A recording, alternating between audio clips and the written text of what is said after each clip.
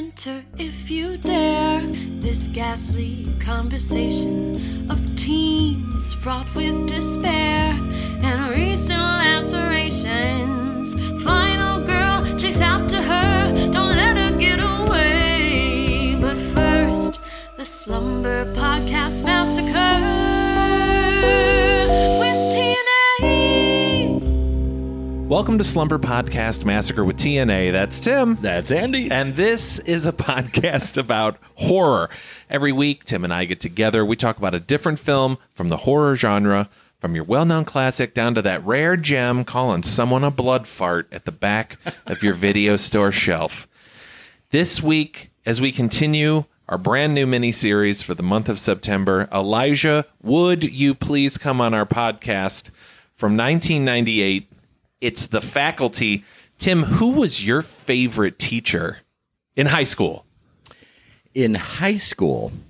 Oh, well, that would be a class that I took twice, partly because I enjoyed it, partly because I failed it the first time.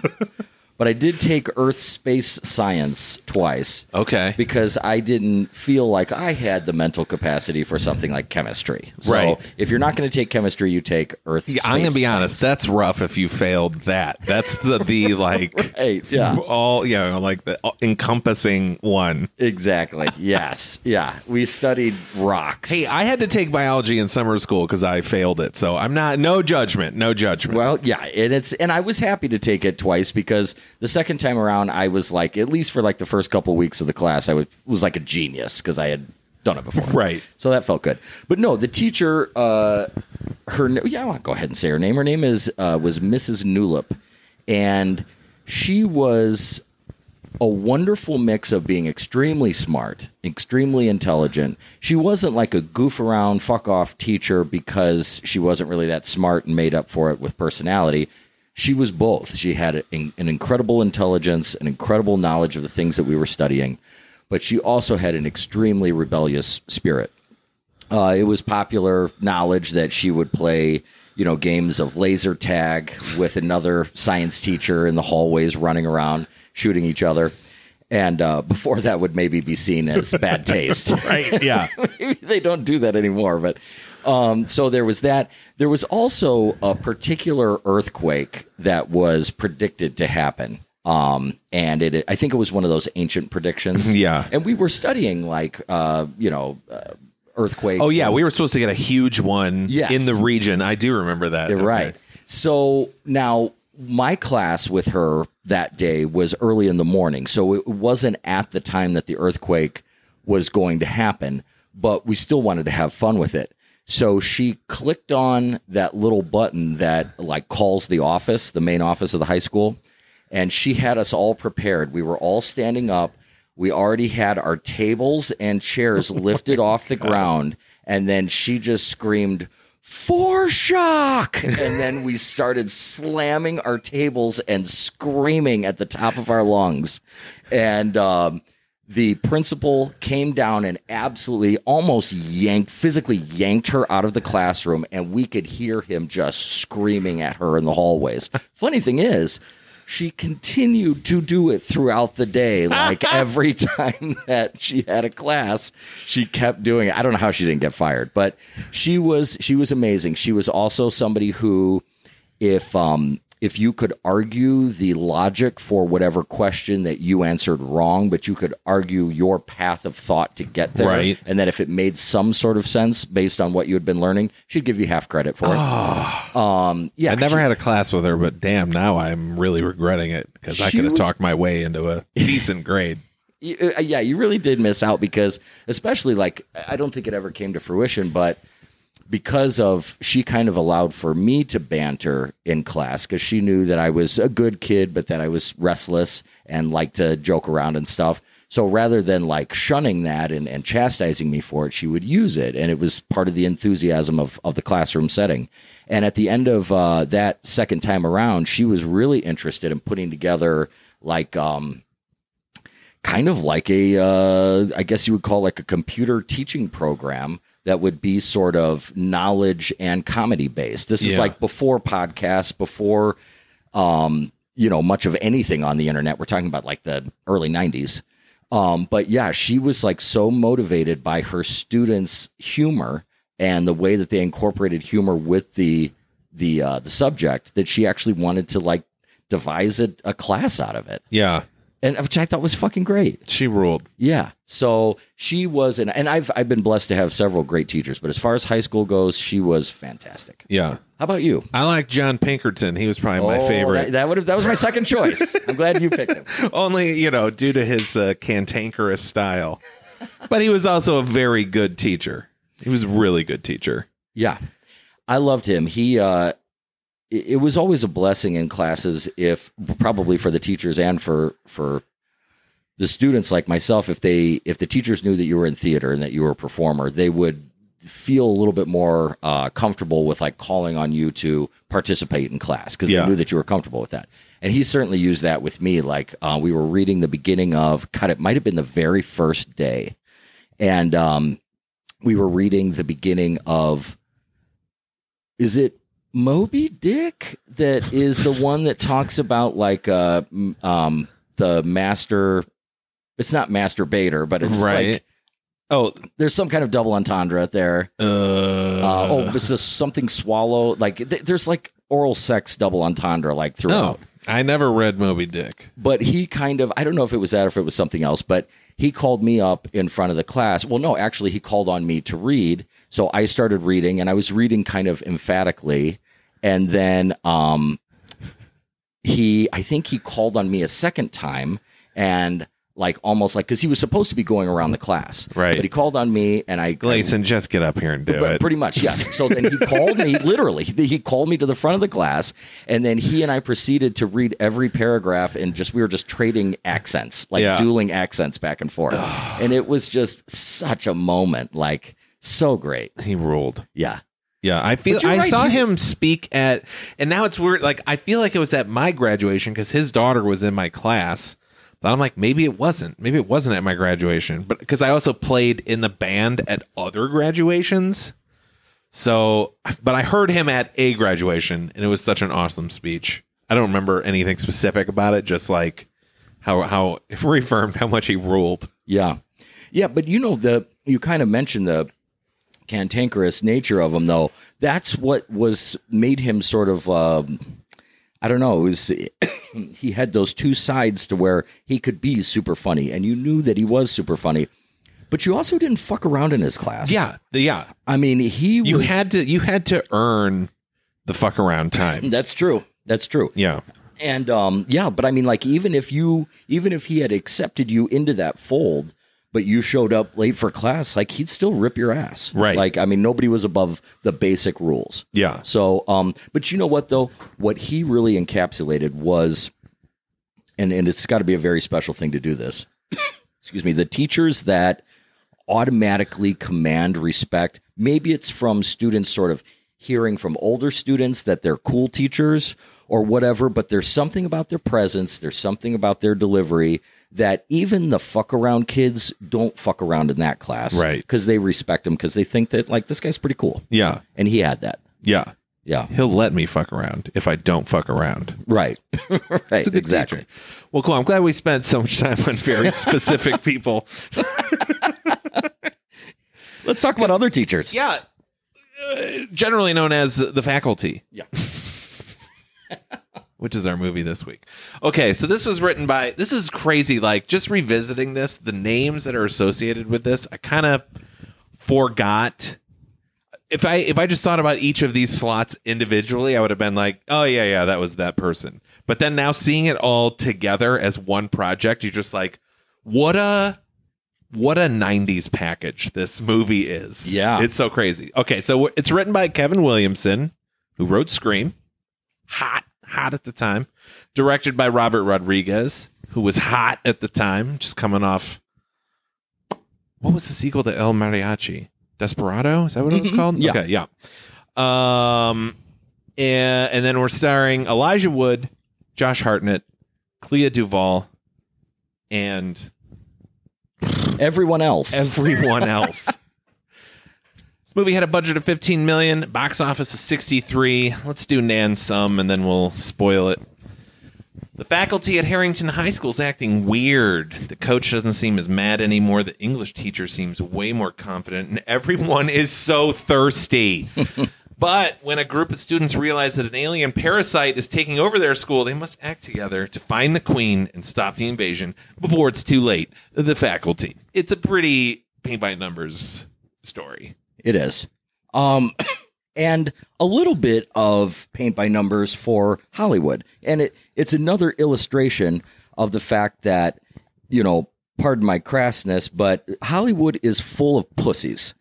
And that's how it goes, because I swear to God, that industry cannot do one thing unless they somehow see evidence that what they're thinking about doing can be profitable. Yeah. So it is a business. That's true. And it is investment. So, I mean, there's a lot of money at stake. But yes, the larger studios, huge pussies. Right. And so what happened there was this script was already written. And it was written. You just want to get that cough out so you don't or not. There we go. There we go. It'll be back. But yeah, they the first draft written all the way back in 1990, and I cannot wait to talk about time and chronology and the period of time, because this movie is like a bookmark for me for a very, very specific time. But for this movie, script written all the way back in 1990, and it does nothing.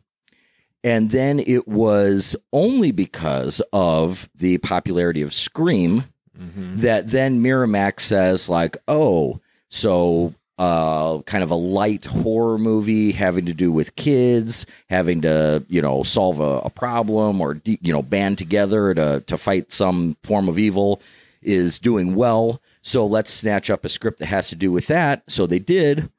But they took that script and they gave it to Kevin Williamson, who, like you said, was super hot off of Scream. Yeah. And so they're like, okay, punch this up, give us some new characters. Now, I'll tell you what, though.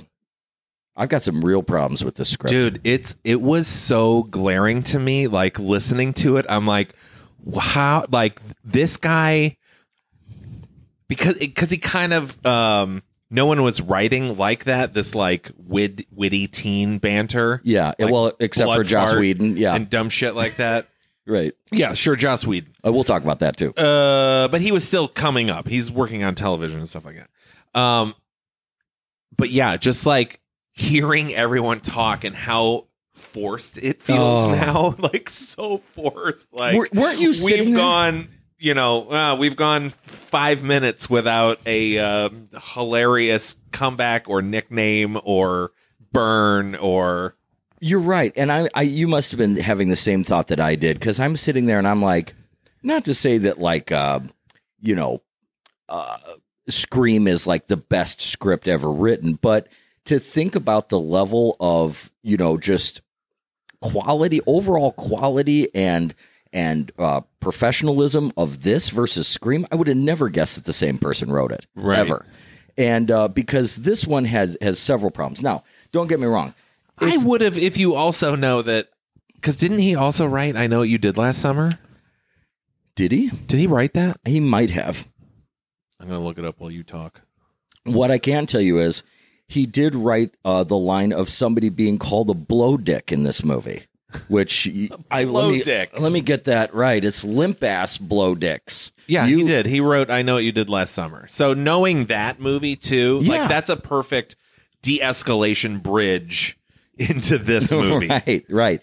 And what the problem was here is that it's not just the sort of like really amateurish sophomoric writing, that it doesn't have half of the wit of like a Joss Whedon, and I'll get to the Buffy comparisons later, but it's not only that, it's that the characters themselves, I don't think are overtly interesting. They're very paint by numbers. And I'll tell you what, I've almost never seen a movie that's as lucky to have the actors that it did in those characters, because if it had just been left up to the character itself, there's nothing there. Yeah. But because you had interesting actors, and not all of them, we're going to talk about one choice. There was just one fucking guy in this that I'm like, I don't see it. I just don't see it.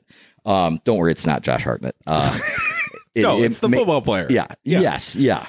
So, but I just to kind of sum up the the discussion of the script itself, I think that, like we've talked about a lot of times, it's also not the most original story, but at least you have an interesting story. I do love a good ragtag bunch of people that are mismatched with each other. We always love that. So it kind of pulls you in, but it did honestly feel like the interactions of basic dialogue 101 didn't feel natural in the slightest. Like, no fucking high schooler is going to say this to another one. Right, yeah. Like, it's just guaranteed to get you jacked. Right. I would be like, oh, no, I'll pass. Never mind. I feel like you don't know what you're doing just by saying that phrase. Yeah, you just said the second half of that phrase to my back because I already started turning and walking away. But no, it's not, and not only that, but like, it's not only you have to snort that whole pen full, which that's so much. Listen, I don't know a lot about inhaling things in your nose, but that seems like an excessive amount. It is. I would guess that it is a lot. I guess it's a lot. I didn't mean to interrupt. No. But the thing is, it's not only that, but what I found myself saying is that it's not the words themselves. It's some of the interactions. Like, there is a sort of like little back and forth, like kind of put down volley that happens between two of the characters here that I'm like, where the fuck did this come from? Like, why would this girl even go up to this girl to start shit with her? Right. It just would never happen. So there were some issues there, but which is probably going to be a theme throughout our discussion of this. This is a movie to be taken one way and one way only, and that is just pure entertainment. Yeah. If you just want a hangover movie. Because I still loved watching this movie. I do. As much as I was able to recognize the flaws or be like, oh, this is the thing scene. Oh, this is this part's right out of Terminator. Oh, this is that scene that he's, taken from some other movie. Oh, it's The Breakfast Club. Any I can just see all of that watching it now. I still had a blast.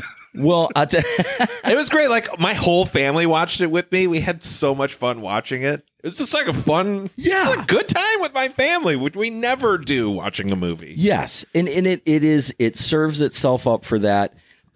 Here's what we're going to talk a little bit about the pop culture thing now. Here's what's exciting to me, because I love pop culture. I love sort of trying to find those spaces in time where there are those notable cultural shifts from one generation to the next. And this movie is goddamn glaring to me, because it hops just from the opening music. You're just like, oh my God. Yes, it is, because you and I are very clearly Generation X. Yeah. So, and Generation X, let's just face it,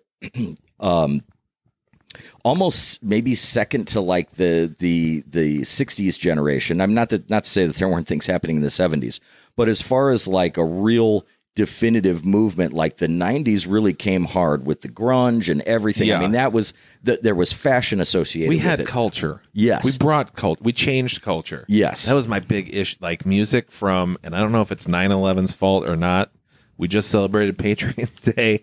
I don't know if it was because of 9/11, but man, the aughts were like a culture vacuum in this country, man. Oh, now see, I will contradict you a little bit there. For me, for as far as anything new, you're right.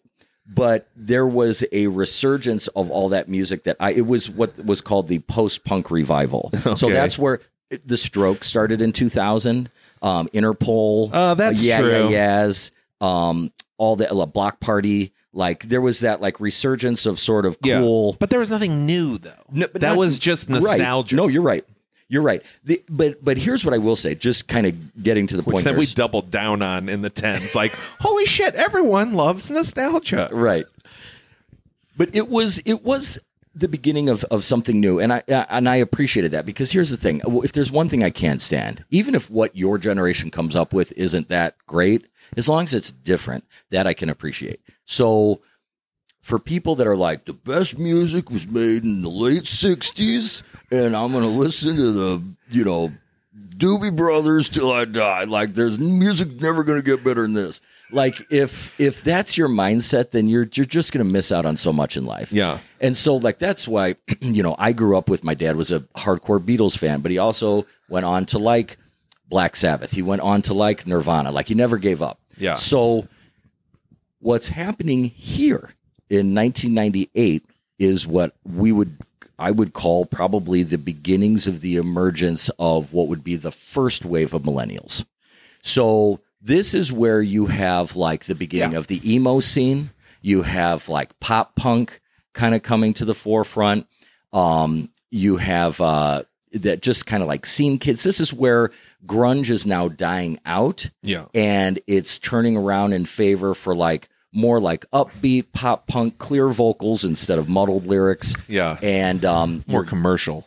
right. And 98. That would have been like the first year a millennial was in high school. right, exactly. Yeah. So that's when Interesting. you're getting now there was a lot of music at that time that I can't stand, but there were also there was like one of my favorite bands of all time is a band called At the Drive-In, and they were part of that. And That's one of your favorite bands of all time. I love them. I love them to death. It amazes me our difference in music tastes, man. I love them. So, but I was 10 years older than what should have been a fan base that appreciated that. But I liked it, and I was willing to say, like, hey, I like that just because I'm older than that. But this is where you get now. There's a few missteps here because this culture, for better or for worse, ended up getting more evolved after '98. But you see the beginnings of it in Josh Hartnett's hair. Oh, yeah. Trying to do what's called that bladed look where like it's kind of like almost like anime style hair, where it's like choppy and just like these blades of hair hanging down. The kid just Your grandpa would say, "Who would you use a weed whacker on that?" right, yeah, exactly. And so he essentially did not have that hair. Standard grandpa. They did, yeah, I like that. But yeah, at least you didn't do the like sort of the Brooklyn classic Jew, the voice, like that one. What is that? That's someone else's grandpa. Yeah, right.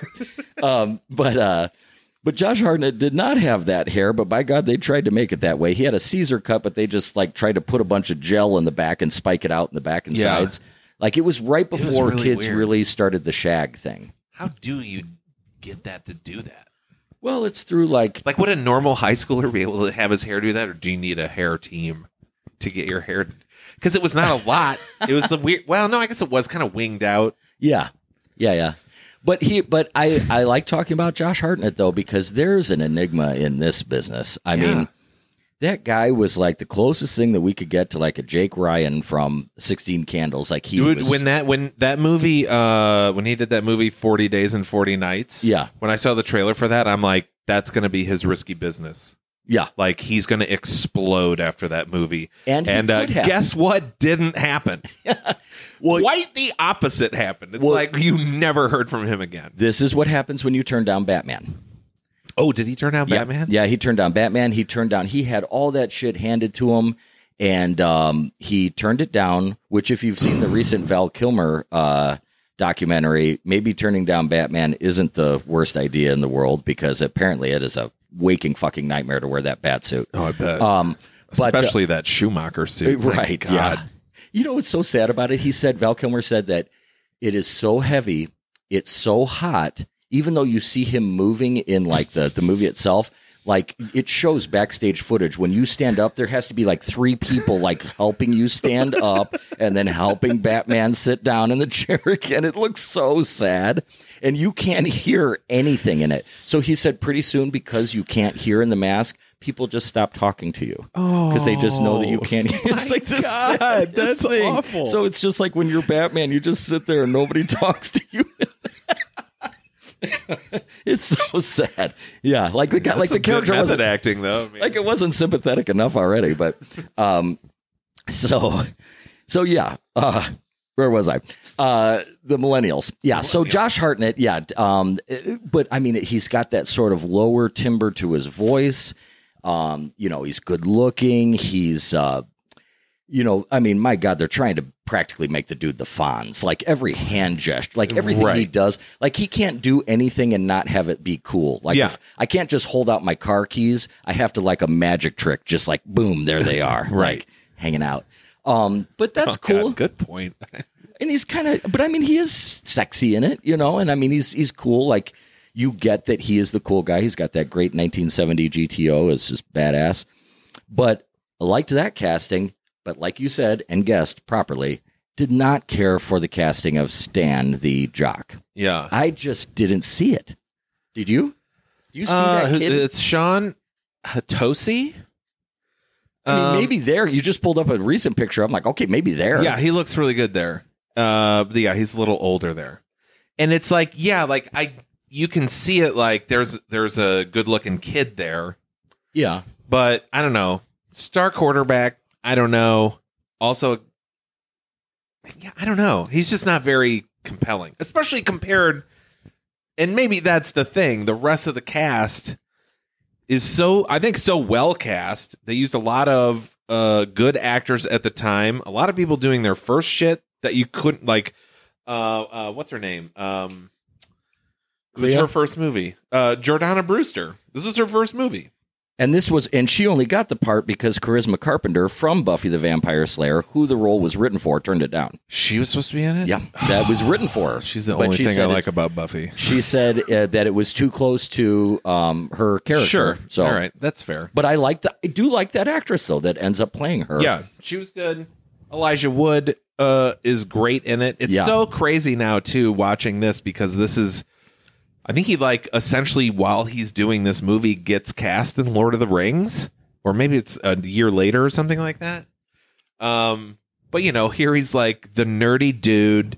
He looks so, like, small next to Josh Hartnett. Like, he's so giant. And it's just like, oh, there's Elijah Wood, the forever supporting man, like, he's kind of grown out of he's not a kid anymore. He's just kind of a little nerdy guy now. Will he ever? Will he ever lead a movie? Just imagine this. He was probably just even in like his presence dwarfed by like Usher's presence on set. Probably like how big was Usher at that point? I mean, I think he had quite a few singles at that point. Yeah, I mean, he was Usher. Yeah, Usher is in this movie. Yeah. So yeah, you're right. Of all the people that you would pick, like, okay, who's going to go on to be in one of the like largest grossing franchises of all time? That kid, right? Yeah, you'd never guess. So yeah, I did not care for the casting of Stan. He was too small framed. He wasn't overly compelling on screen. Yeah, he seems kind of dopey. Like his face is like a Alfred E. Newman-y kind of. Really, yeah. He's a handsome Alfred E. Newman. Yeah, he's like the best looking son that Ron Howard could have. Basically, is what he is. I've never heard a more apt description in my life. Yeah, that's pretty much Holy it. cow! Yeah, you're right. So there's that. But you're right. The rest of the cast. Oh my God! You want to talk about crushes? Yeah, the Clea, and you could spot that from me from a million miles away. Playing, what is it? Stokely. Okay, so there actually was a girl who I knew in real life a couple years before that who had red hair and it was parted down the middle and she was kind of goth and I had such a thing for her. And so when I see this girl, I just loved her style. Yeah, but this might have been her first movie too. I think it was, and she didn't go on to do a whole hell of a lot She like does more behind the camera stuff now. Really? I think. Yeah. Oh, okay. I think she might be a director. I thought she had such a pretty face, such a cool style, and she does a great job in this movie of playing the sort of. Yeah, she was in Veep. Oh my God, that's right. She was like, okay, I do remember her in Veep now. You probably never saw Veep. No, she's good. She plays like a Secret Service agent. Oh, okay. So very. She'd be good at that. Yeah. No, she's beautiful, but they downplay it with the whole goth thing. Which isn't really downplaying for me. I like that. But the one thing that she does really well with the part is that it would be really simple when you're playing somebody who is antisocial. It'd be very, very, very easy to take one half step into unlikable on screen. Yeah. But she isn't. You're cheering for her the whole fucking time. Like you really, I mean, unless it's just me. Didn't you like her the whole time? Oh, yeah. I liked her a lot. Yeah. Yeah. Yeah. She had a very hot, like 2-3 years. She's in this. She's all that, maybe. Can't Hardly Wait. you plug in teen title here, and she, probably had something to do with it. She was in that But I'm a Cheerleader movie with Natasha Lyonne. Oh, okay. She did did all her projects she's all that. She's all that. All her projects, she didn't do a lot of movies. She's been in like 8 movies, but they're all these like important-ish movies. Girl Interrupted. Zodiac. Argo. She makes Grudge. good choices. Yeah. She makes good choices. The Grudge is, all right, fine, but Now, but I wanted one bit of casting, and there is. I mean, we're going to almost have to cap it off at some point because where do you stop? Fucking Piper Laurie is in it, if you remember, as Carrie's mother from the movie Carrie. Mm-hmm. Looks a little bit different. I mean, she's older, but but the one bit of casting that I really want to talk about, because it was in this movie, in this viewing of mine in particular, that I was just kind of floored to the point of being unsettled, is that Robert Patrick as the coach. I have never seen another human, and don't get me wrong, because Jeff Fahey? No, fucking Jeff Daniels. No, oh my God, the Big Lebowski. Oh, Jeff Lebowski? No. Who am I Jeff thinking Bridges? Of? Yeah, Jeff Bridges. Jeff Bridges does an amazing turn as a sort of like humanoid in Starman, which, I mean, it's a vastly underrated performance. Yeah. But I'm talking John about, Carpenter. I don't think that there is another actor out there that plays. Now, he's had the opportunity to do it a couple of times with Terminator, of course, or T2, and this. But he sells being human, but not quite human, better than anyone on the planet. Yeah. Almost to the point to where I wonder, like, who the fuck is Robert Patrick in real life? Like, there's no way that he could just be a normal dude. Right. Yeah, I don't know much about him outside of, is he one of these weird eccentric types, or is he just kind of like a quiet guy who doesn't do anything? I feel he has to be one of the extremes. Yeah. He's either like, I just kind of do my work and I don't associate with anything else outside of it, or like he has weird hobbies and dresses insane. Yes. And just even in his scenes where he's supposed to be kind of like trying to be nice and trying to be undetected, where his personality kind of flips from the coach to the sort of benevolent alien. Even then, he still has this weird unsettling quality about him, which he's supposed to have. Yeah. But I mean, there's something about how well he does that is kind of creepy to watch, but it's so good. Yeah. So He's great. Really good in this. And it's crazy to watch this now, because if I were to be like, oh, watch The Faculty, it's got like one of the faculties is a woman, but then like later she becomes like hot sex pot. And you'll start watching this movie and go, oh, that's going to be Selma Hayek. That obviously. And it's like, no, you like never see her again in this movie. Like, yeah. But of course, Robert Rodriguez was like, you know what I fucked up? I didn't have her do some sort of bikini dance. I'll do that in Dusk Till Dawn. Right. No, you're right. As a longtime fan, in fact, I remember I work in a professional environment in an office, but could not resist the urge to plaster my cubicle with pictures of Salma Hayek when I was first there, because she is something. It's the least amount of skin that she's ever shown in a movie, period. Yeah. I mean, it's she had a lab coat on through the whole thing. I'll tell you what, I think they forgot to cast the nurse, and he's just like, I'll just call Salma Hayek. She's my friend. Like, just do this for me. Because it's such a weird, because people knew who she was. Yeah, but and that's what I said. And Nancy was like, she was not that big yet. And I was like, because like people knew who she was. But it wasn't until she did like Frida where she like blew up, like where she became a thing. Like, yes, did Desperado? Did 19-year-olds like us know who Selma Hayek was? Absolutely. Right. But, movie-going Q public, not really. Yes, they were probably like, oh, that attractive Spanish lady? Like, that's as much as you probably get out of them. Right. Yeah. Because, a lot of her, Dogma, she's doing sexy dancing. Dusk Till Dawn, sexy dancing. Yeah. This, clinical ear exams. Right, in like sensible shoes. Yeah, so that's one of those castings that kind of jumps out and it surprises you. Same thing with Usher.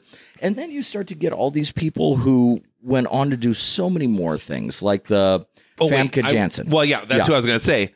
Also, on the other side of Salma Hayek is then you're reminded, oh, right, like at the time, like Famke Janssen was it. Like she had kind of in my opinion, she rejuvenated people's interest in the Bond franchise because she ruled so hard in GoldenEye. Not that, I mean, I think that movie's good anyway. I'm not a huge Bond fan. What is she mostly known for? Because of course, that. Okay, I want to say that. And then she was in the Taken movies. Wasn't she in? Was she the No. I get her mixed up with that other girl that has an interesting name. I get her mixed up. She was also in the X-Men movies. She was Jean Grey. Yes. Jean Grey in the X-Men okay, movies. that's where I know her from. Okay, okay. But Xenia Onatopp, again, I saw it when I was a teenager. I was like, I'm into Bond now. I love Bond movies. Yes. And I never saw another interesting Bond movie again. But she jumped out at you in that movie as just like this raw sexuality and just like cruel sexuality, and it's like, oh damn. Speaking of another like little same flavoring on that same spice rack, what's her name from Cheers?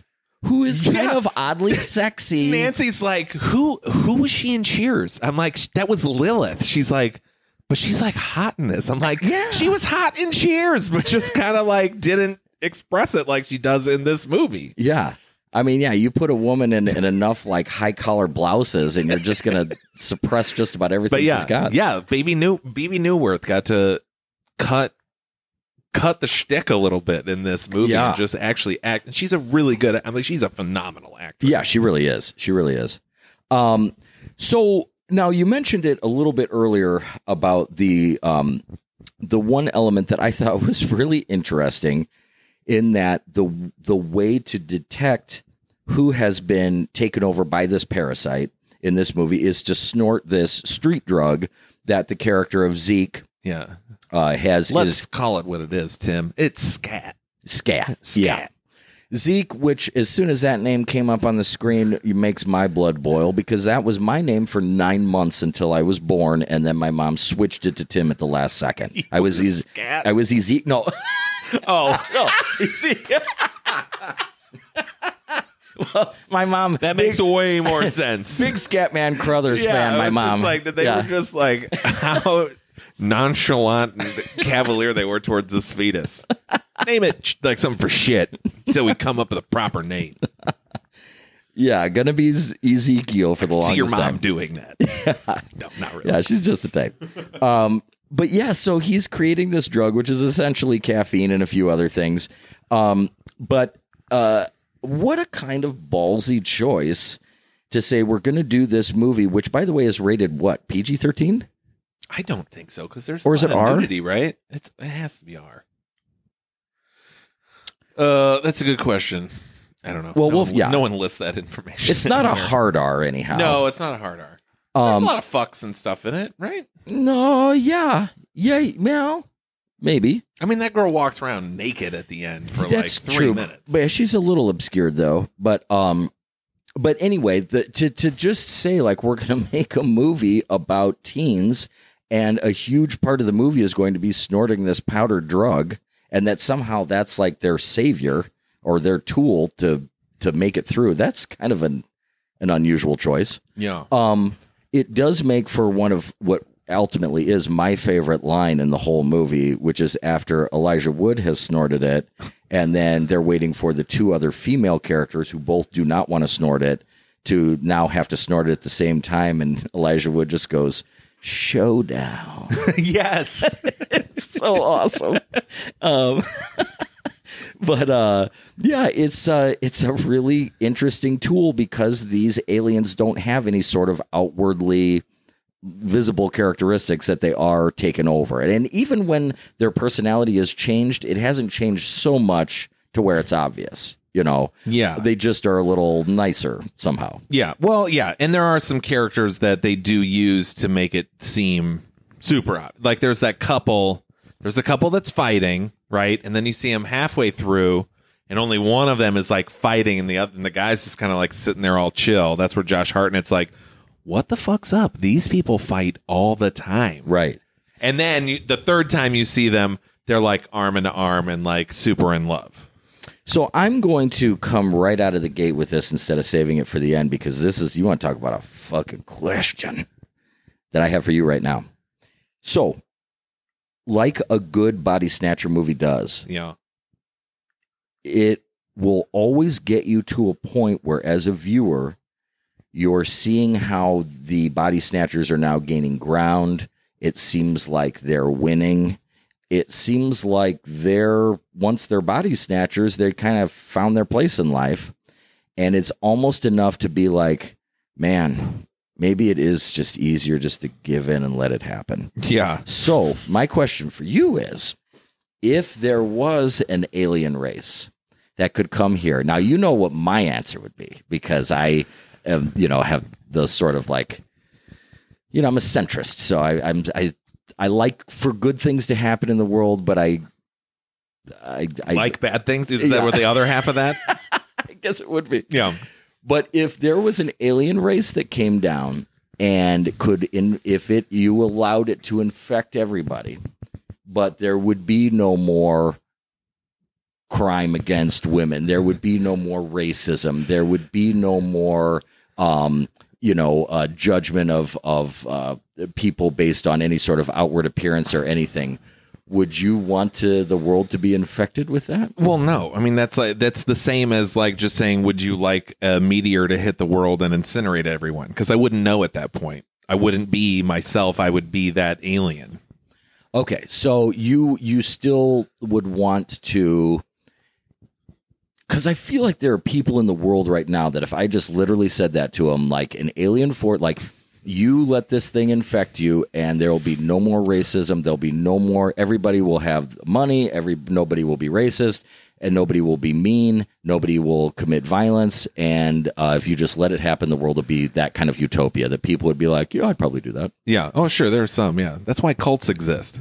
But there always will be those types of people. Well, I'm glad that who you are said looking that. for some sort of belonging and, feel like they need to have purpose, and if someone can give them that, they love that. There's a whole political movement based on that right now.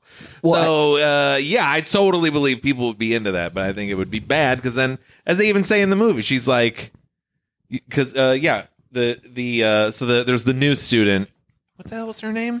Mary Beth. Mary Beth, yeah, Mary Beth Louise Hutchinson. She's from Atlanta. She's like, as right before she kind of gives away that she's the big bad, she's like, because this is where we see Stan. Is that his name? Yeah. Mm-hmm.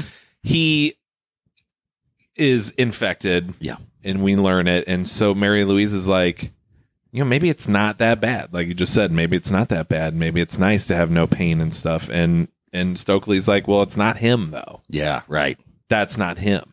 Right. Sure, that his the mind itself might be at ease, but it's not. There's no self-control. It's the Clockwork Orange thing, like you've taken away the free will. Yeah, yeah. Would you want to be absolutely part not. of a collective? No, okay, no, absolutely not. Joining a group is like my worst nightmare. Like joining a club, no, thank you. So, that's true. No, I'm glad that you feel that way. That's a good thing. Speaking of not so good things, this movie has quite a bit of special effects, and the special is getting less special as the years tick by. I agree, but I was impressed with the monster at the end. I was like, oh, this is not going to have aged well, but it was probably the best bit in the movie of special effects, the giant monster. I liked it. I liked the practicality of when it jumps into the water to see the movement in the water. Like that was cool. That looks cool. Yeah, that was neat. Yeah, because that was they were not doing the water with CGI. Right. Yeah, no, I thought that was great. In another 5 when years. the CGI is underwater, you were like, nailed it, guys. Yes. So, But yeah, the head walking around, yeah. a lot of the tendril stuff.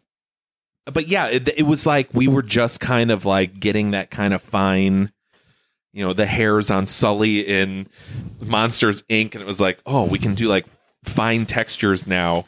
Yeah, cool. We'll make that a super feature of this alien. But also, we're just starting on that technology, guys. Yeah, because it's kind of it's that, and it's also like the way that light hits. Because when you see it back in '98, it's almost got a sort of like matte finish to it. Like they hadn't figured out light bouncing off of edges yet. Yeah. So it's you can, if you've never seen the movie and you watch it right now, it might be a little cringy in parts, but it's not that bad. Give it another 5 years and it might get a little goofy looking. But I did like some of the design of the stuff though. When here's the reason I even saw this movie in the first place. Jon Stewart is in it. Like I was so high on Jon Stewart. Like I loved his MTV show. He had just been hired for the Daily Show, which I'd already loved, and then I'm like, oh, awesome! Now this guy I love will be on the show I love. But he was still doing movies. So I saw this movie essentially because Jon Stewart was in it. And yeah, he plays a science teacher. And so when he gets bit, because Elijah Wood finds a little cephalopodish kind of dried out thing. That's how it all starts. He finds a new organism. And it bites Jon Stewart. It kind of has that cool thing where it has like these like almost like 7 fingers around its mouth, and each one kind of retracts on its own before the jaws protrude. Yeah. That looks kind of cool. So I like that design. Yeah, the special effects were okay on it. Those looked a little dated. Yeah. You mentioned Jon Stewart. The one prevailing thought that I had when I was watching this is that, goddamn, I wish Jon Stewart would have done more movies. I know. I really liked it. I mean, I know that it wasn't his thing, and he went on to like so much greater heights than he probably would have achieved had he just focused on film acting. Yeah, no one heard of him after this. But he's really like these. It's not even just about a likability or a humor. Like there's just something that I like about him on the screen in this. Yeah. He's just good. And I think it might have been this movie where he was like, this is not for me. Because like around this time, he was in this. He was in Half Baked. He was in Big Daddy. He had a lot of these like smaller parts. And he was just like, I don't like it. I love when the creature actually bites him in the fish tank and he's surrounded by students and he just goes, oh, fuck. Yeah, it's so loud, dude. So they snaps his fingers so violently. Yeah, it's great. Did you also notice in the end credits, and it has to only because it's Jon Stewart, weird end credits, if we can jump to those. Yeah. Because a ton of like photo montage title cards. Yeah. And then there's one of Jon Stewart because he gets like, he's the first one where we're like, oh, you defeat these things with the scat because Josh Hartnett stabs him in the eye and he like bubbles and froths and falls down dead. But then during the end credits, he's still alive. He's got eye patch on, and they'd also chopped his fingers off. He's got a huge bandage, and I'm like, that's the funniest post-credit bit. Yeah. But there were like almost everyone. My kid was just like, that person gets a card. Like she could not. The fighting couple who have no lines. They got their own title cards. It helps when you're Summer Phoenix. Was that Summer Phoenix? Yeah. Oh, okay. Yeah. Still. Yeah. But no, you're right. It was kind of cute that way. It was fun. Who was the guy? Nobody. Okay. but he was paired with Summer Phoenix, so it's okay. Other people who turned down some roles, Gillian Anderson turned down the principal role. Okay. Which that could have worked either way. I mean, either one of them would have been fine. You know what's funny about that principal character? Early on, there's a bit like a kind of like a informal teacher meeting where they're talking about budgetary restraints, which are always a huge issue. Yeah. Always a big problem for schools. And she mentions to the drama teacher that they could just use the set for Our Town from last year. Yeah, which for Guys and Dolls. For those of you who don't know, Our Town does not have a set. when you perform. Oh, that's true. That's the joke. The show when you do Our man. Town. You know what? I even explained that joke to my kid, and I explained it wrong because I'm like, Our Town's set in like a very small town, and Guys and Dolls is in New York because she's like, just reuse the set. For It Guys works and Dolls. that way too. But that's actually- even funny. You're right. Just use the set from Our Town, which was But you can build a set. For I mean, you it. Like, can, There's but no like. typically when a theater does Our Town, it's just the theater as it is. Yeah. So it's a funny joke. It's a theater joke. Why didn't I do that show? Because that's my kind of strike. Yeah. Oh yeah, God. I'd be in it just to strike it, or Yeah. not strike it for that matter. One of my favorite shows I ever did was We Bombed in New Haven, just because the set was a desk That was and it. a platform. That was it. Yeah. Awesome. Yeah, that cast party goes a little like an extra hour I've at hated least. most Hour shows or two. I've directed because my sets are complicated and stupid. So speaking about complicated, I was very pleased to see that I was not the only one who had a problem with the ending of this movie. And what I don't like about it philosophically, What ending? Like which part of the ending? the ending where we see the students Like the 1 month later Yes. ending? Yes. Okay. Yeah. Right. It's- So here's a movie that for the last hour and 27 minutes has been wrestling with the same themes that every Body Snatcher movie wrestles with, which is the sense of self and self-identity. Yeah. And the idea of losing that or sacrificing it to some larger regime or what have you. So they spend the whole movie talking about that and fighting that. And then we get this 1 month later scene after the dust has settled, and the goth girl is now dressed in like pastel purple. Yeah. I'm like, look, Soph, she's wearing purple. And it's like everybody has changed. Oh, yeah. who Josh they Hartnett's are. on the football team. So we're talking about maintaining our individuality and sense of self, and then 1 month later, everybody changes and becomes something more acceptable. Right. And it's like, And something I they don't were know. not at all. Right. So I don't. Jordana Brewster and Elijah Wood are a couple? Yeah. Why? I feel like it was like the script, like it must have been Kevin Williamson just misread his own material and how to end it. Like you don't take a movie about individuality and then at the end have everybody so fast to change into whatever would be more Yeah. acceptable. Also, it's implied Femke Janssen's character is having a relationship Banging Josh Hartnett. with Josh Hartnett. And that's now, okay. I get it. He repeated his senior year, so he's technically probably an adult who's 19. Oh, okay. But still, ethically, to date a student is wrong. Right. Yes. It's generally viewed as that. Yeah. But yeah, that's supposed to be Like, his wait 2 months for him to graduate and go nuts. Right. On Silver Lining, though, we can rest assured that there is a good chance that they're using condoms, though, as it was Right, mentioned. cherry earlier. flavored. Cherry flavored, yeah.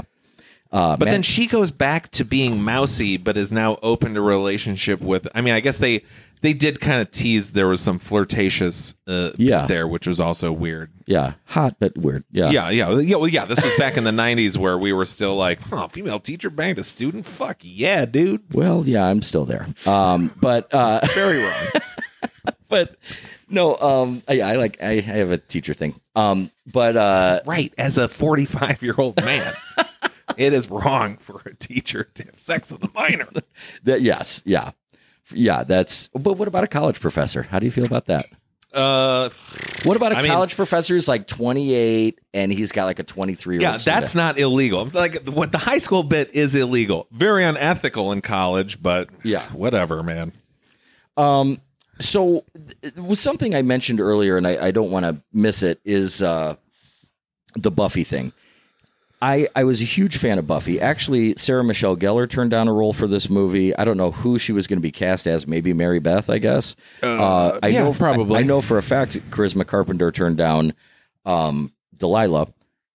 And as I'm watching this movie, I liked it enough, but I don't feel like there was anything that this movie offers that you couldn't get from any given episode of Buffy the Vampire Slayer, which was extremely well written and actually did a better job of quote unquote teen speak, because Joss Whedon knew early on that kind of like what's his name knew when he wrote Clockwork Orange that he was going to date his material if he was going off of current slang. Yeah. So Joss Whedon kind of created his own slang, his own Buffy verse, as they call it. Yeah. Or Buffy speak. And so it still kind of holds up. But Buffy didn't also have the greatest special effects in the world, but it wasn't much worse than this. Yeah. And, granted, they had 7 seasons to like evolve into whatever they were versus 90 minutes here. Yeah. But I don't know if this is a fun movie. It's not a great movie. No, it is a blast though. Man, I'm not going to talk about Buffy. Okay. I was just going to like rip on Buffy for a little bit. But, we're very different thing there. I don't know. Yeah, I'm like so weird on Joss Whedon because some of his stuff I absolutely love and some of it I think is just garbage.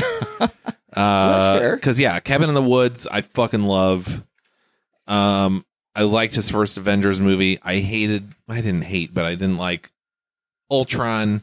I didn't like a lot of the superhero stuff he's done. His horror stuff, I'm hit and miss. What else has he done outside of Buffy and Cabin in the Woods? There's one other big one that I can't remember. Anyway, but I was not a big Buffy fan. I don't know if I ever told you this story. I'll digress just a little bit on the Buffy. I was taking a script writing class, a comedy sketch class.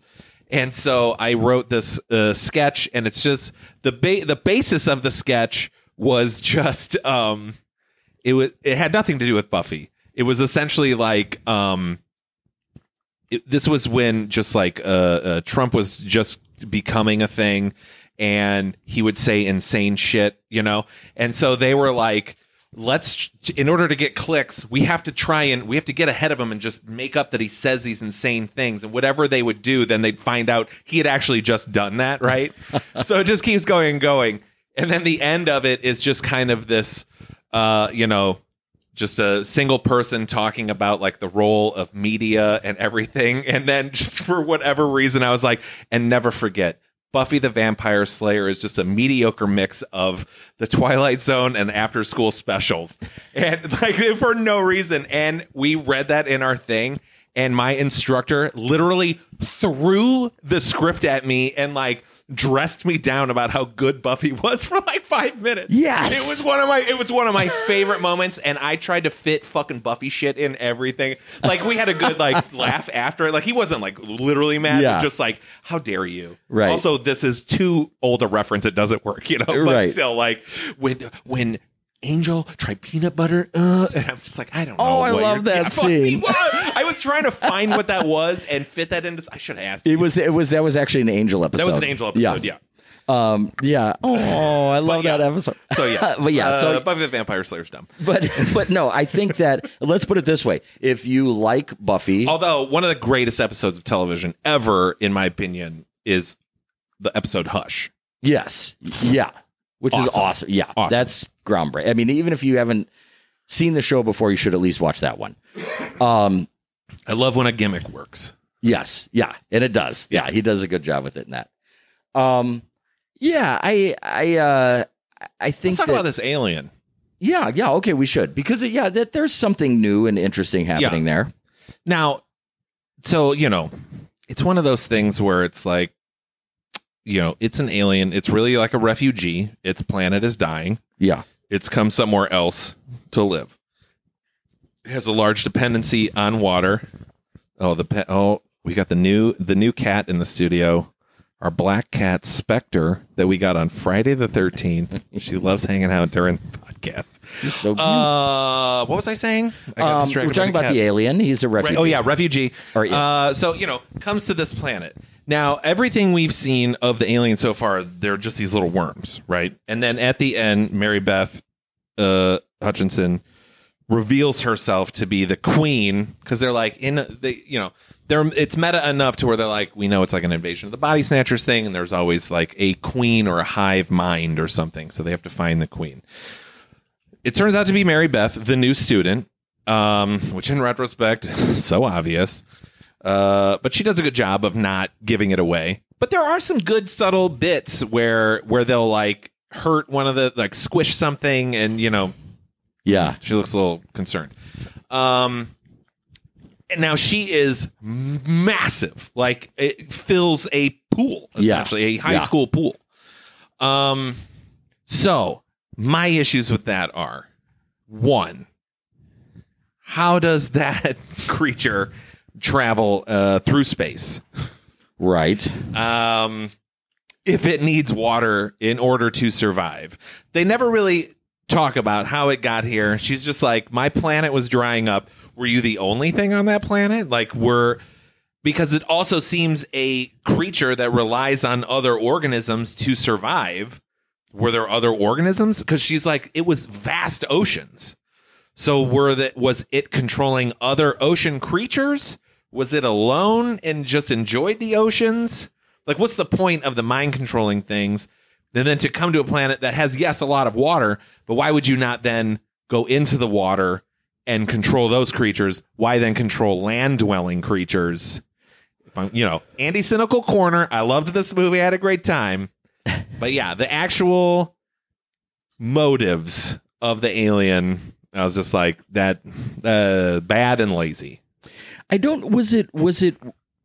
Was the appeal that Earth has such a large surface area of water, or was it that the inhabitants of Earth are such a large quantity made up of water? Like that maybe they need the temperature and the warmth of, like, maybe they can't just like go in the ocean and thrive. Maybe they have to be in whatever temperature or heat that humans provide, but with the water content. Yeah. Well, she says that her planet was vast oceans as far as the eye could see. Wouldn't that just be one ocean then? I don't know. Right. But yeah, she's not like, we're warm, but they don't like the warmth. Yeah, that's true. No, you're right. That doesn't. Yeah, why wouldn't they just go to water? Yeah, just go in the ocean and take over sharks or whatever. Like, what? Who cares? Right. Go to Hawaii. Yeah, it's beautiful. Right. And there's a lot of water around there. I mean, no, you're right. That makes sense. Soapbox, the oceans are dirtier than the land, Tim. No. But they still look. You could have made what a great statement you could have made. I mean, something. Like, right. I would have survived in your oceans, but you guys fucked it up, so I'm going to control humans in order to then clean up the oceans so that I have somewhere to live. Like, yeah, that was good. I just rewrote it. Thank you. I'm a duck fart or blood fart. Or a blow dick. A blow dick. There were others, man. I so wish, like, after like the fourth one, I was like, I should have been writing these down. Right. Because I wanted to play a game where I had you had to guess, were they from the movie or are they ones I just made up? Right. Well, I will say this one thing about that alien, though, like, you've got it in its sort of huge size. You've got it with those like cool, like red tentacles. It almost looks more like arteries that are coming out, like veins. It's really cool. But the one thing that they get right is something that really, gets under my skin, is when they show it moving underneath someone's skin, especially on their face. Yeah. Like something crawling and moving under the skin on the face is really unsettling. Even though it looks like wide open CGI, it still is unsettling. Yeah, they don't dwell on it long enough. Yeah. I love that shot where when Stan goes out to see, because they think Principal Drake is the queen, and so they shoot her in the head. Right. Which is great. And so he goes out to check the coach. The coach and the team are all just standing motionless on the field. And he's like, I'm going to go see if they're okay. I'm going to walk right up to them and see if they're okay. I can tell by looking at them, not okay. Yeah. But when he gets to them, it's raining and they kind of are, it's this weird, cool, like superimposed, weird big fangs. And, they've got the tendrils coming out. You kind of see it and then you don't. Yeah. It was a really good effect. Almost like a hologram. Like when you turn like a card. If you just caught the light right, you would catch this shimmer of this weird, huge skeletal look underneath. That was neat. Which, what is that? Because, and here's my other issue with it. So normally if there is in a story like this, in a Body Snatcher or something, if you have a parasitic organism, it takes one. Right? Yeah. But this thing is like, they're like, oh, it like can self-replicate. We see them squiggling all over people's bodies. So are they, why are they replicating inside the body? it seems, are they collectively controlling the body? Yeah. Do they constantly replicate? Like, why do we never see just someone just kind of like bursting of worms? Because they've kept replicating in this body and now pop out. Right. Because they have nowhere left to go. Yeah. Yeah, just another nitpick. Well, no, and that's the thing. I think that we're hitting on the main issue here, which is the nitpick versus not nitpick viewing of this movie. Because there's those issues that have to do with the alien. There's also some issues that I have stylistically with the movie. It's kind of like this. It's kind of like when there are funny shows out there that have no laugh track. That are like people generally agree, like The Office is funny, and there's no laugh track there. I don't know how some people think that. What is that? Big Bang Theory. Yeah, you literally read my mind. Yeah. If that show had no laugh track, there would literally be nothing to laugh at. Right. Like, so where I'm going with this concept is with this movie. Sometimes it feels like, when you get some really aggressive camera work, and especially, this is the dead giveaway for me, when something is overscored, when the music is way overwrought, and it's in every single scene, and that's what we have here. It's almost like they're not trusting their movie enough to be interesting. Yeah. So that every conversation has to be like, okay, we as viewers are about to see a conversation between two people sitting at a table in a library. But we can't just be there. The camera has to like swoop in down the aisle, and then now we're up, in their faces.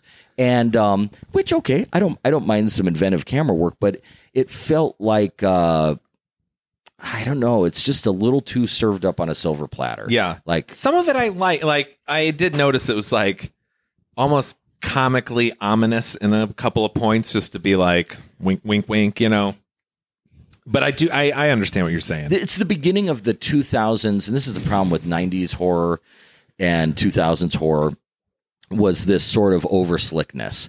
Like, even in the practicality of action happening within a scene. In our very first scene, like, there's places where Robert Patrick, like, shows up all of a sudden at the end of a hallway or something with some dramatic music playing. Yeah. But, like, the movement to get there doesn't make sense, but what it feels like is that somebody is saying, "Oh, this is going to look cool." Right. It's kind of like they're trying to make every frame of their movie like trailer worthy. Well, it's Robert Rodriguez, right? Yeah, and maybe that's just it because he does have. Let's talk about him for a minute. Yeah, because there's a guy, and it's weird. Like, because I was looking at his filmography, because I was like, "Oh, at just some point he stopped giving a fuck," but it's like, no, he really has intermixed his types of movies pretty well, but he just hasn't made a lot of movies that I've wanted to see. Because, man, when I saw El Mariachi and then I saw Desperado, and I was just like, this guy, I was over the moon for Robert Rodriguez. Then he had his bit. He did one of the best bits in Four Rooms. Yes. The best one, I think. Yeah, it is the best one. You're right. And and so I was just like, oh my God. And then this movie I really liked when it came out. I had a blast watching it. Jon Stewart was in it. And then, then he does Spy Kids, which was fun. The first one is fucking weird, but it's like, okay, that's fine. Then he's like, Once Upon a Time in Mexico. Now we're kind of like getting off the rails, a little more commercial. Then he does another Spy Kids movie, and you're just like, Shark Boy and Lava Girl. Shark Boy, Lava Girl, which is one of the worst things I've ever seen in my life. And both of my kids, who are not huge movie people, loved that movie. I kind of love it. Yeah. Oh my God, man! But when was the last time you saw that movie? I've actually seen that movie probably 40 times. Oh, I'm not kidding. How? But one of do you know he did a sequel? Yeah. Did you watch it? No, because it doesn't have Taylor Lautner. No, it doesn't. It's got everyone else. Yeah, right. But no, I agree Taylor with you. Lautner's got that Twilight money. He doesn't need to do nothing. I will say though, we will do this movie, if not in conjunction with another movie at some point. Yeah. I loved Planet Terror. See, I didn't like it that much. How many times have you seen it, though? Just the one time. Oh, I think it begs a second viewing. I should give it a second viewing. Because at that point when I saw that, I was just like, what's he doing? Yeah, that movie... Because it felt like a try to return to form. And I understand the campy lens that movie's supposed to be seen through. I don't know. It just didn't work for me. And I was just so pumped for Death Proof anyway. Right. I was just like, get to the good shit. So I should give it a second chance just watching it on its own. I will do that. Who knows? Maybe for a 100th episode or something like that. Maybe we'll do Grindhouse. Yeah, you never know. We've talked about it. You never know. That's coming up. You never know. We could do it on our second anniversary. That's coming up in November. Oh, is it? Yeah. Really? 2 years? Wow. Yeah. No, but you're right. I mean, it's a little uneven. I think I know what you're saying. It is a more uneven filmography than you would have guessed would have happened. Oh, he did Alita Battle Angel? What the hell? I've never heard of that. That's like it's like a futuristic, as Christoph Waltz in it. She's like a android. She's got these real big anime eyes, but it looks kind of like Matrixy. I don't want to say Matrixy. It's like a Blade Runner, Ghost in the Shell kind of. Yeah. I don't even know how to explain it, but interesting. I've wanted to see that, and I've heard good things about it. Yeah, but he just had a crazy. He had that run-in with, as we see here, this picture of him and Tarantino.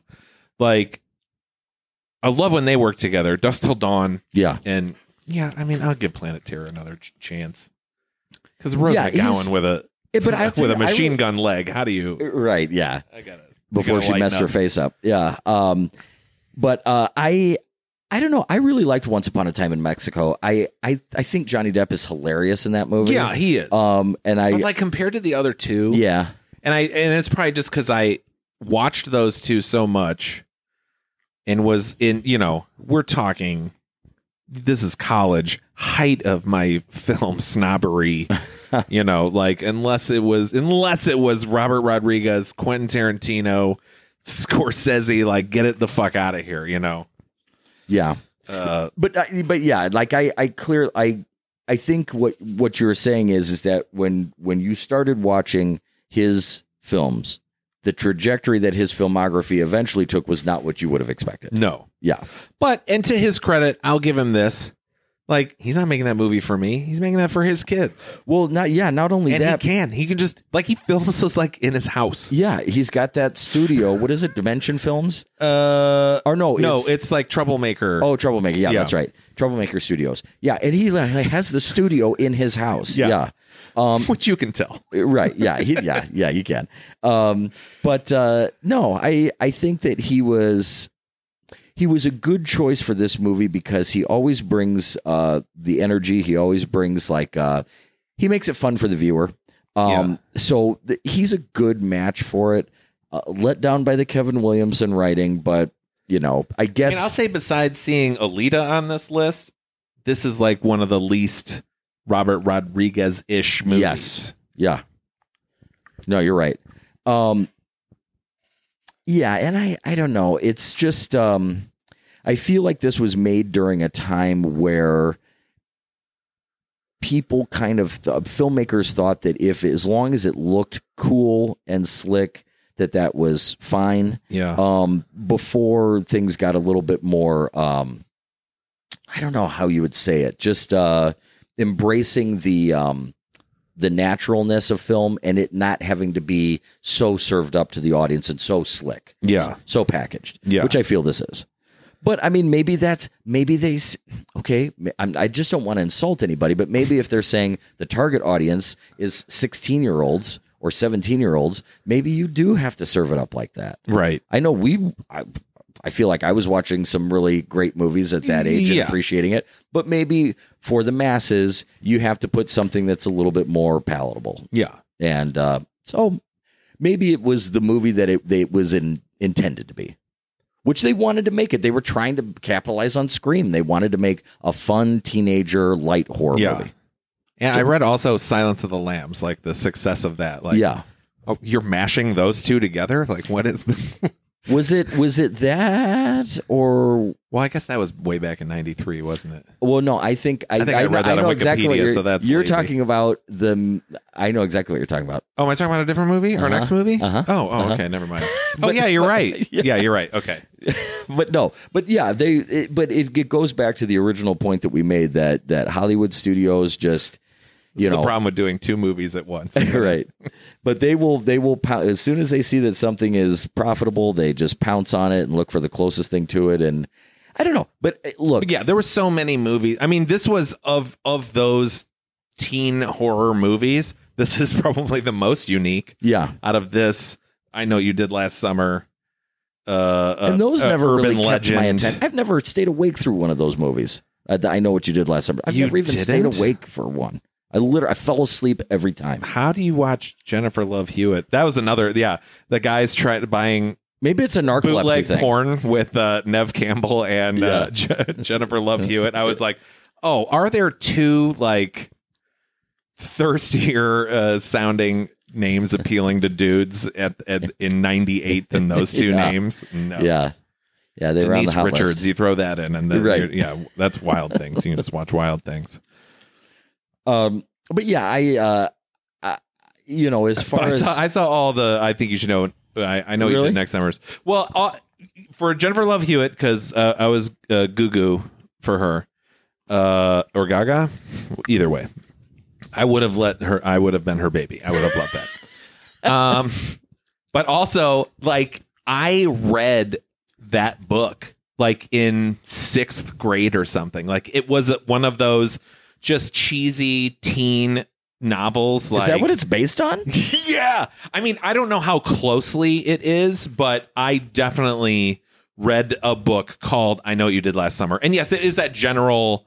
It doesn't have like the fish hook villain in it like that. I don't even remember the end of it. I know at the end she gets out of the shower and there's a note on the mirror.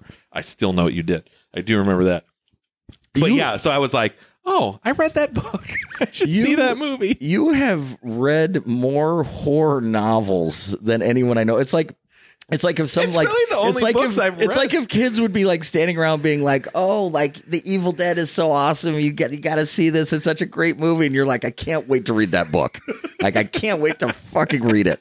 But no, good for you. Hey, those horror novels, those little novellas and stuff or whatever. I mean, those are kind of highly sought after these days. Yeah. They're collectible. Yeah.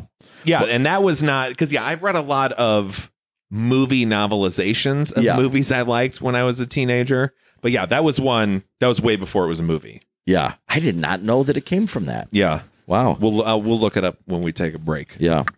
As far as a recommend on this, I don't know how you don't recommend it. A lot of people love this movie.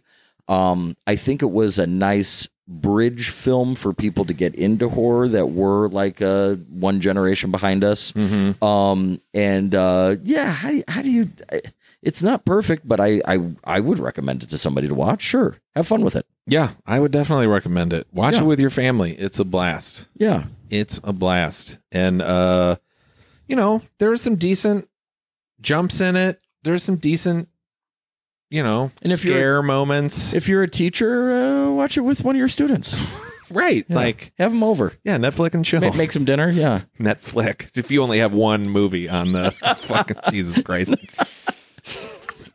You can tell I haven't dated in 25 years. Oh my God. Oh, that's funny. Stream it on Netflix.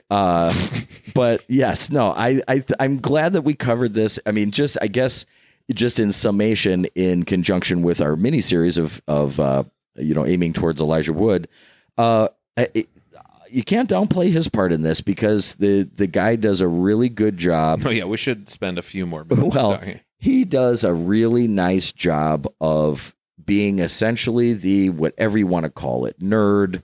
The shy guy, he's whatever. The wimp. He's, if you want to get a little non-PC about it, he's kind of the final girl. He is absolutely. Yeah, and they even make mention of like something about like don't be Sigourney Weaver or something like that. Oh yeah, that's right. Yeah, So- when did you become Sigourney Weaver? Right. Yeah. So Because they all do kind of change. That's the other funny thing. They all do kind of like are changing, but definitely not into the caricatures they become at Right. the end of the movie. no. Yeah. I was that's- like, is there another alien that like took over and we just don't see Right. that movie? Yeah.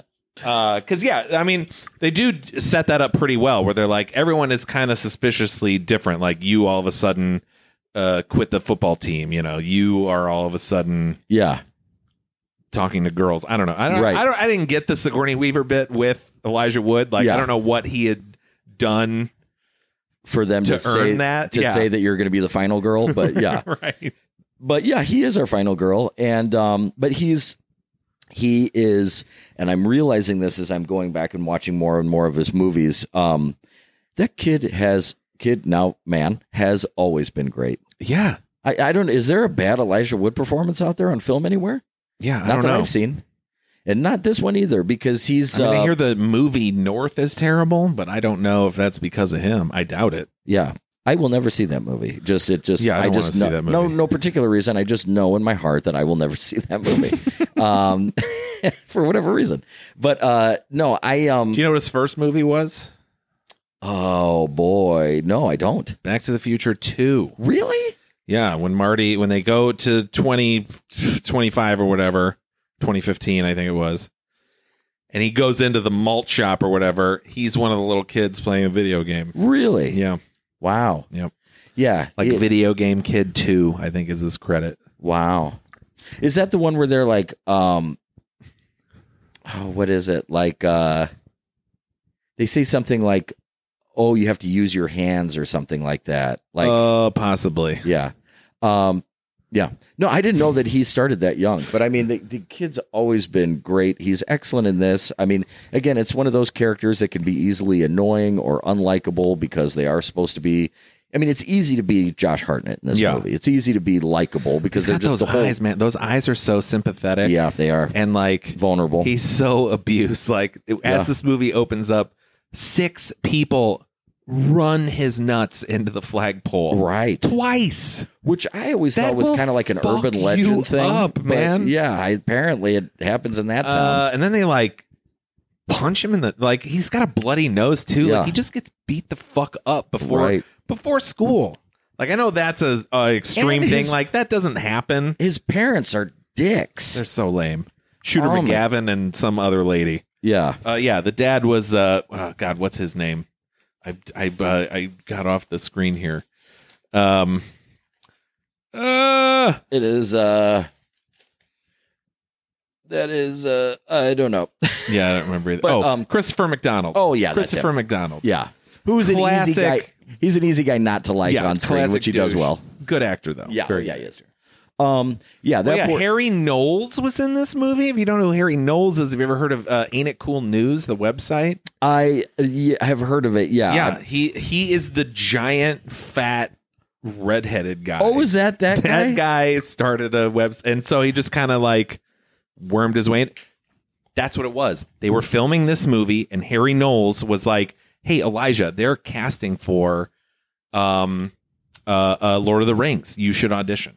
Oh shit. So yeah, so Harry Knowles in this movie told Elijah Wood about Lord of the Rings. So that makes the faculty pretty important then. Very important it's a- piece of cinema history. Yes. Well, how can you not recommend it then? Right. Do you recommend it? Oh yeah, of course. Okay. Yeah, I definitely recommend it. Oh yeah, Danny Masterson is in this. Canceled rapist Danny Masterson. And the other guy that played the other kid that was buying drugs with him Yeah, was the Wiley kid from Wiggins. Dazed and Confused. All right, see that's what Nancy said. I've only seen that movie once. I didn't like that Oh. movie. Willie Louis Wiggins, Black? is that his name? Wait, Lewis. Oh, that's a different Lewis Black. Okay. But yeah, it all in all, it's as I like to say, and I know this sounds like kind of like a backhanded, like put down, but I like to say a movie like this is harmless. You can't do much wrong. You're going to have a good time. It's easily found. Anybody listening to this has probably seen it. I mean, it was pretty well received. Although it only has like a 55% on Rotten Tomatoes. I don't think it's critically well received. I was shocked at but that. I think that like just young people, teenagers, late Gen X, early millennials really went for it. Yeah. All right. So yeah, 2 recommends.